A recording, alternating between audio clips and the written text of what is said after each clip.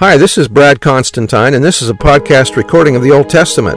Although this is not an official recording of the Church of Jesus Christ of Latter-day Saints, every effort's been made to be as doctrinally accurate as possible. I'll be using for the text the Joseph Smith translation of the Old Testament, along with many commentaries from general authorities of the Church, BYU professors, Bible scholars, and others. This format will be very detailed, and so if you want a deep analysis of the Old Testament, you come to the right place. Thanks for your attendance. Hi there, welcome back. This will be for Daniel chapter 7. Daniel sees four beasts representing the kingdoms of men. He sees the Ancient of Days, Adam, to whom the Son of Man or Christ shall come. The kingdom shall be given to the saints forever. Daniel chapter 7 to 12 can be treated only in the broadest of outlines. The reason no detailed commentary can be given for the whole section is that the full understanding of the book has been sealed up. Daniel was told expressly that he was to shut up the words and seal the book even in the time of the end. In other words, it was deliberately preserved in such a way that its meaning could not be fully known. Further, some of the information contained in his dreams would be kept even from him. That was by Richard Draper. So sometimes we have people that try to do an interpretation of this chapter, and apparently it sounds like that we may not be able to understand it. Verse 1, in the first year of Belshazzar, king of Babylon, Daniel had a dream and visions of his head upon his bed. Then he wrote the dream and told the sum of the matters. Daniel spake and said, I saw in my vision by night, and behold, the four winds of the heavens strove upon the great sea, and four great beasts came up from the sea, diverse one from another.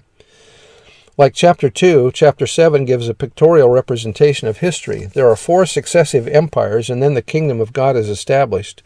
Chapter 7, however, seems to relate more to the establishment of the ecclesiastical aspects of the kingdom, whereas chapter 2 deals more with the political aspects of the kingdom of God. Like the prophet Joseph Smith taught the following about Daniel's vision of the beasts. You there see that the beasts are spoken of to represent the kingdoms of the world, the inhabitants whereof were beastly and abominable characters. They were murderers, corrupt, carnivorous, and brutal in their dispositions. The lion, the bear, the leopard, and the 10-horned beast represented the kingdoms of the world, says Daniel. The prophets do not declare that they saw a beast or beasts, but that they saw the image or figure of a beast. Daniel did not see an actual bear or a lion, but the images or figures of those beasts. The translation should have been rendered image instead of beast. In every instance where beasts are mentioned by the prophets, when the prophets speak of seeing beasts in their visions, they mean that they saw the images, they being types to represent certain things. At the same time, they received the interpretation as to what those images or types were designated to represent. Remember also Joseph said that if you don't understand, or if you have a vision and you see images like this and you don't understand it, that God is responsible to tell you the interpretation. If he doesn't, then you're not responsible to follow or to understand what's being done here. Verse 4, the first was like a lion and had eagle's wings. I beheld till the wings thereof were plucked, and it was lifted up from the earth and made stand upon the feet as a man, and a man's heart was given to it. As mentioned in Daniel 7, verse 17, the four beasts represented four kings or kingdoms which shall rise out of the earth. The first, which was like a lion with eagle's wings, represented the Babylonian kingdom under Nebuchadnezzar. The lion and eagle are both supreme among beasts of their class. The head of gold in the dream of chapter 2 can be similarly compared. What the gold is among metals and the head among the members of the body, that the lion is among beasts and the eagle among birds. That was by Keel and Delitzsch. The plucking of feathers seems to have represented a deprivation of power to fly or the power to dominate and conquer. The change that gave it a man's heart is evidently a reference to the humanizing effect of Nebuchadnezzar's madness. The second beast represented the Median Persian Empire, as did the breast and arms of silver in the image of chapter 2. The bear was considered next to the lion as the strongest among animals by the people of the ancient Middle East. The raising up on one side could represent the raising of the forefeet of the bear standing on its hind feet, as when it goes after prey. The Medo-Persian bear, as such, has two sides. The one, the median side, is at rest after the efforts made for the erection of the world government, but the other, the Persian side, raises itself up and then becomes not only higher than the first, but also is prepared for the new rapine. In other words, new destruction. That was by Keel and Delitzsch.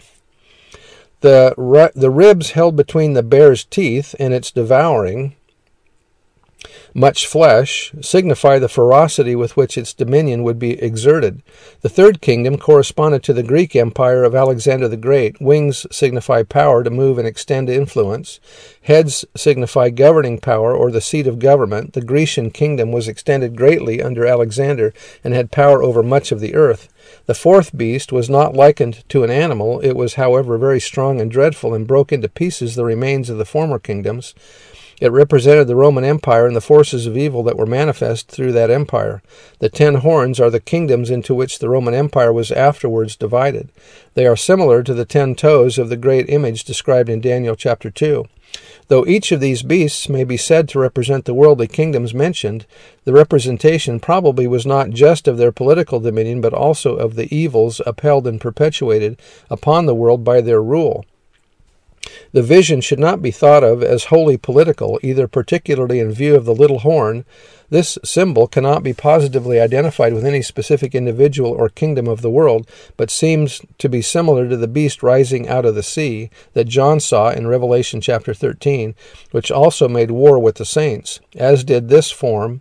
The little horn represented a notable Antichrist power that was to be raised up after the time of the Roman Empire, and it was to be different from the other 10 kingdoms mentioned after the Roman kingdom. Daniel said that this horn would have power to make war with and hinder the saints until the time of Christ's second coming.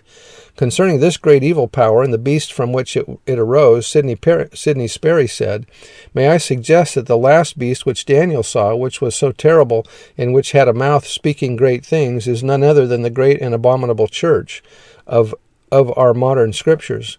Let me make my point clear. Keep in mind that Daniel saw that the beast was slain and its body destroyed, and it was given to be burned with fire. In a revelation to the prophet Joseph Smith concerning the destructive forces to be unleashed prior to the second advent, the Lord explains, this evil power is doubtless the same one spoken of in the 29th section of the Doctrine and Covenants and testified to by Ezekiel the prophet. Compare Ezekiel 38. The Book of Mormon also speaks at length concerning this evil force in the world that shall meet destruction. Notice a few of the words of Nephi in 1 Nephi 22. May I emphasize that even if the great and abominable church is correctly identified as the power which is represented by Daniel's great beast, we do not at present fully comprehend the ramifications of it or the range of dominion it will have prior to its destruction. I wonder if that has reference to maybe the world government that's going to happen before the second coming. Anyway, just wondering. Verse 5, And behold, another beast, a second, like to a bear, and it raised up itself on one side, and it had 3 ribs in the mouth of it, between the teeth of it, and they said thus unto it, Arise, devour much flesh. After this I beheld, and lo, another, like a leopard, which had upon the back of it 4 wings of a fowl. The beast had also 4 heads, and dominion was given to it. After this I saw in the night visions, and behold, a fourth beast, dreadful and terrible, and strong exceedingly, and it had great iron teeth. It devoured and brake in pieces and stamped the residue with the feet of it, and it was diverse from all the beasts that were before it, and it had 10 horns. I considered the horns, and behold, there came up among them another little horn, before whom there were 3 of the first horns plucked up by the roots. And behold, in this horn were eyes like the eyes of a man, and the mouth speaking great things. And I beheld till the thrones were cast down, or set up, and the Ancient of Days did sit, whose garment was white as snow, and the hair of his head like the pure wool. His throne was like the fiery flame, and his wheels as burning fire. So this refers to Adam, and I'll read about that here in a second. Daniel's vision continued until he saw thrones cast down, that is, until the worldly governments lost their dominion. He then saw the establishment of the kingdom of heaven with Christ at its head. This kingdom would rule all people, nations, and languages. Latter-day Revelation teaches that eventually all worldly kingdoms will come to an end in preparation for the millennial Zion. This seems to be what Daniel saw. In an address to the 12 apostles, the prophet Joseph Smith explained the name Ancient of Days. Daniel, in his 7th chapter, speaks of the Ancient of Days. He means the oldest man, our father Adam. Michael, he will call his children together and hold a council with them to prepare them for the coming of the Son of Man. He, Adam, is the father of the human family and presides over the spirits of all men. and all that have had the keys must stand before him in this grand council. This may take place before some of us leave this stage of action. The Son of Man stands before him, and there is given him glory and dominion. Adam delivers up his stewardship to Christ, that which was delivered to him as holding the keys of the universe, but retains his standing as head of the human family. Verse 10, a fiery stream issued and came forth from before him. Thousands ministered unto him, and 10,000 times 10,000 stood before him, and the judgment was set, and the books were opened. So this is a large meeting. There's lots of people there, millions of people attending. And I beheld, this is the meeting at Adam-ondi-Ahman, I should mention. Verse 11, I beheld then, because of the voice of the great words which the horn spake, I beheld even till the beast was slain, and his body destroyed, and given to the burning flame. As concerning the rest of the beasts, they had their dominion taken away, yet their lives were prolonged for a season and time.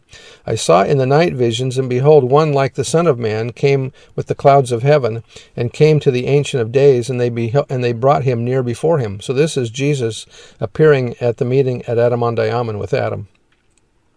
And there was given him dominion and glory and a kingdom, that all people, nations, and languages should serve him. His dominion is an everlasting dominion, which shall not pass away, and his kingdom that which shall not be destroyed. Joseph Fielding Smith explained the teachings of Daniel about the great priesthood gathering to be held at Adam-ondi-Ahman. Daniel speaks of the coming of Christ, and that day is near at hand. There will be a great gathering in the valley of Adam-ondi-Ahman. There will be a great council held. The Ancient of Days, who is Adam, will sit. The judgment, not the final judgment, will be held, where the righteous who have held keys will make their reports and deliver up their keys in ministry. Christ will come, and Adam will make his report. At this council, Christ will be received and acknowledged as the rightful ruler of the earth. Satan will be replaced. Following this event, every government in the world will have to become part of the government of God.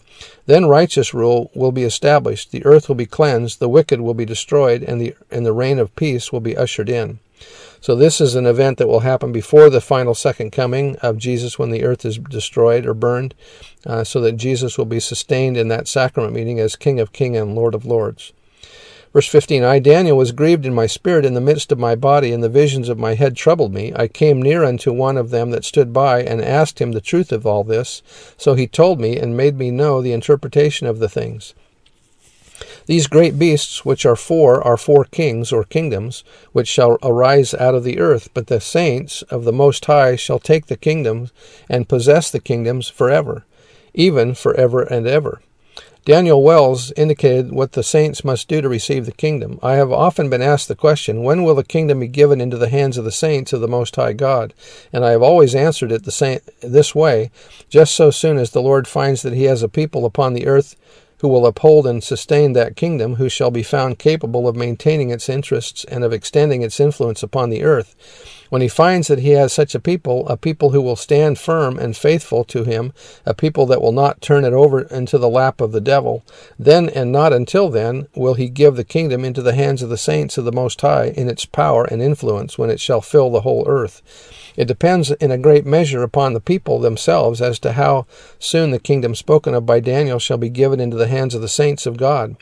When we shall prove ourselves faithful in every emergency that may arise, and capable to contend and grapple with every difficulty that threatens our peace and welfare, and to overcome every obstacle and grapple with every difficulty, and to overcome every obstacle that may tend to impede the progress of the church and kingdom of God upon the earth, then our Heavenly Father will have confidence in us, and then he will be able to trust us. Verse 19, Then I would know the truth of the fourth beast, which was diverse from all the others, exceeding dreadful, whose teeth were of iron, and his nails of brass, which devoured, brake in pieces, and stamped the residue with his feet, and of the 10 horns that were in his head, and of the other that which came up, before whom 3 fell, even of that horn that had eyes, and a mouth that spake very great things, whose look was more stout than his fellows. I beheld, in the same horn made war with the saints, and prevailed against them, until the Ancient of Days came, and judgment was given to the saints of the Most High, and the time came that the saints possessed the kingdom. Thus he said, The fourth beast shall be the fourth kingdom upon earth, which shall be diverse from all kingdoms, and shall devour the whole earth, and shall tread it down and break it in pieces. And the 10 horns out of this kingdom are 10 kings that shall arise, and another shall rise after them, and he shall be diverse from the first, and he shall subdue 3 kings. And he shall speak great words against the Most High, and shall wear out the saints of the Most High, and think to change times and laws, and they shall be given into his hand until a time and times and the dividing of time. But the judgment shall sit, and they shall take away his dominion to consume and to destroy it unto the end.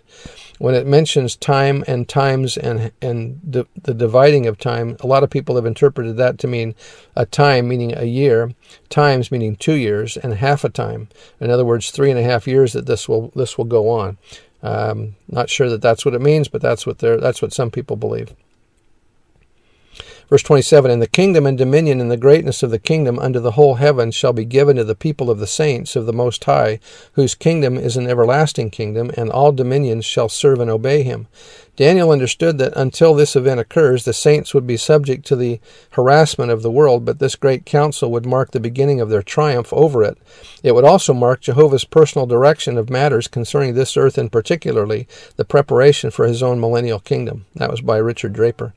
Verse 28, hitherto is the end of the matter. As for me, Daniel, my cogitations or thoughts much troubled me, and my countenance changed in me, but I kept the matter in my heart. In other words, he keeps this a secret. Anyway, that's the end of Daniel 7, and we'll see you next time. Bye.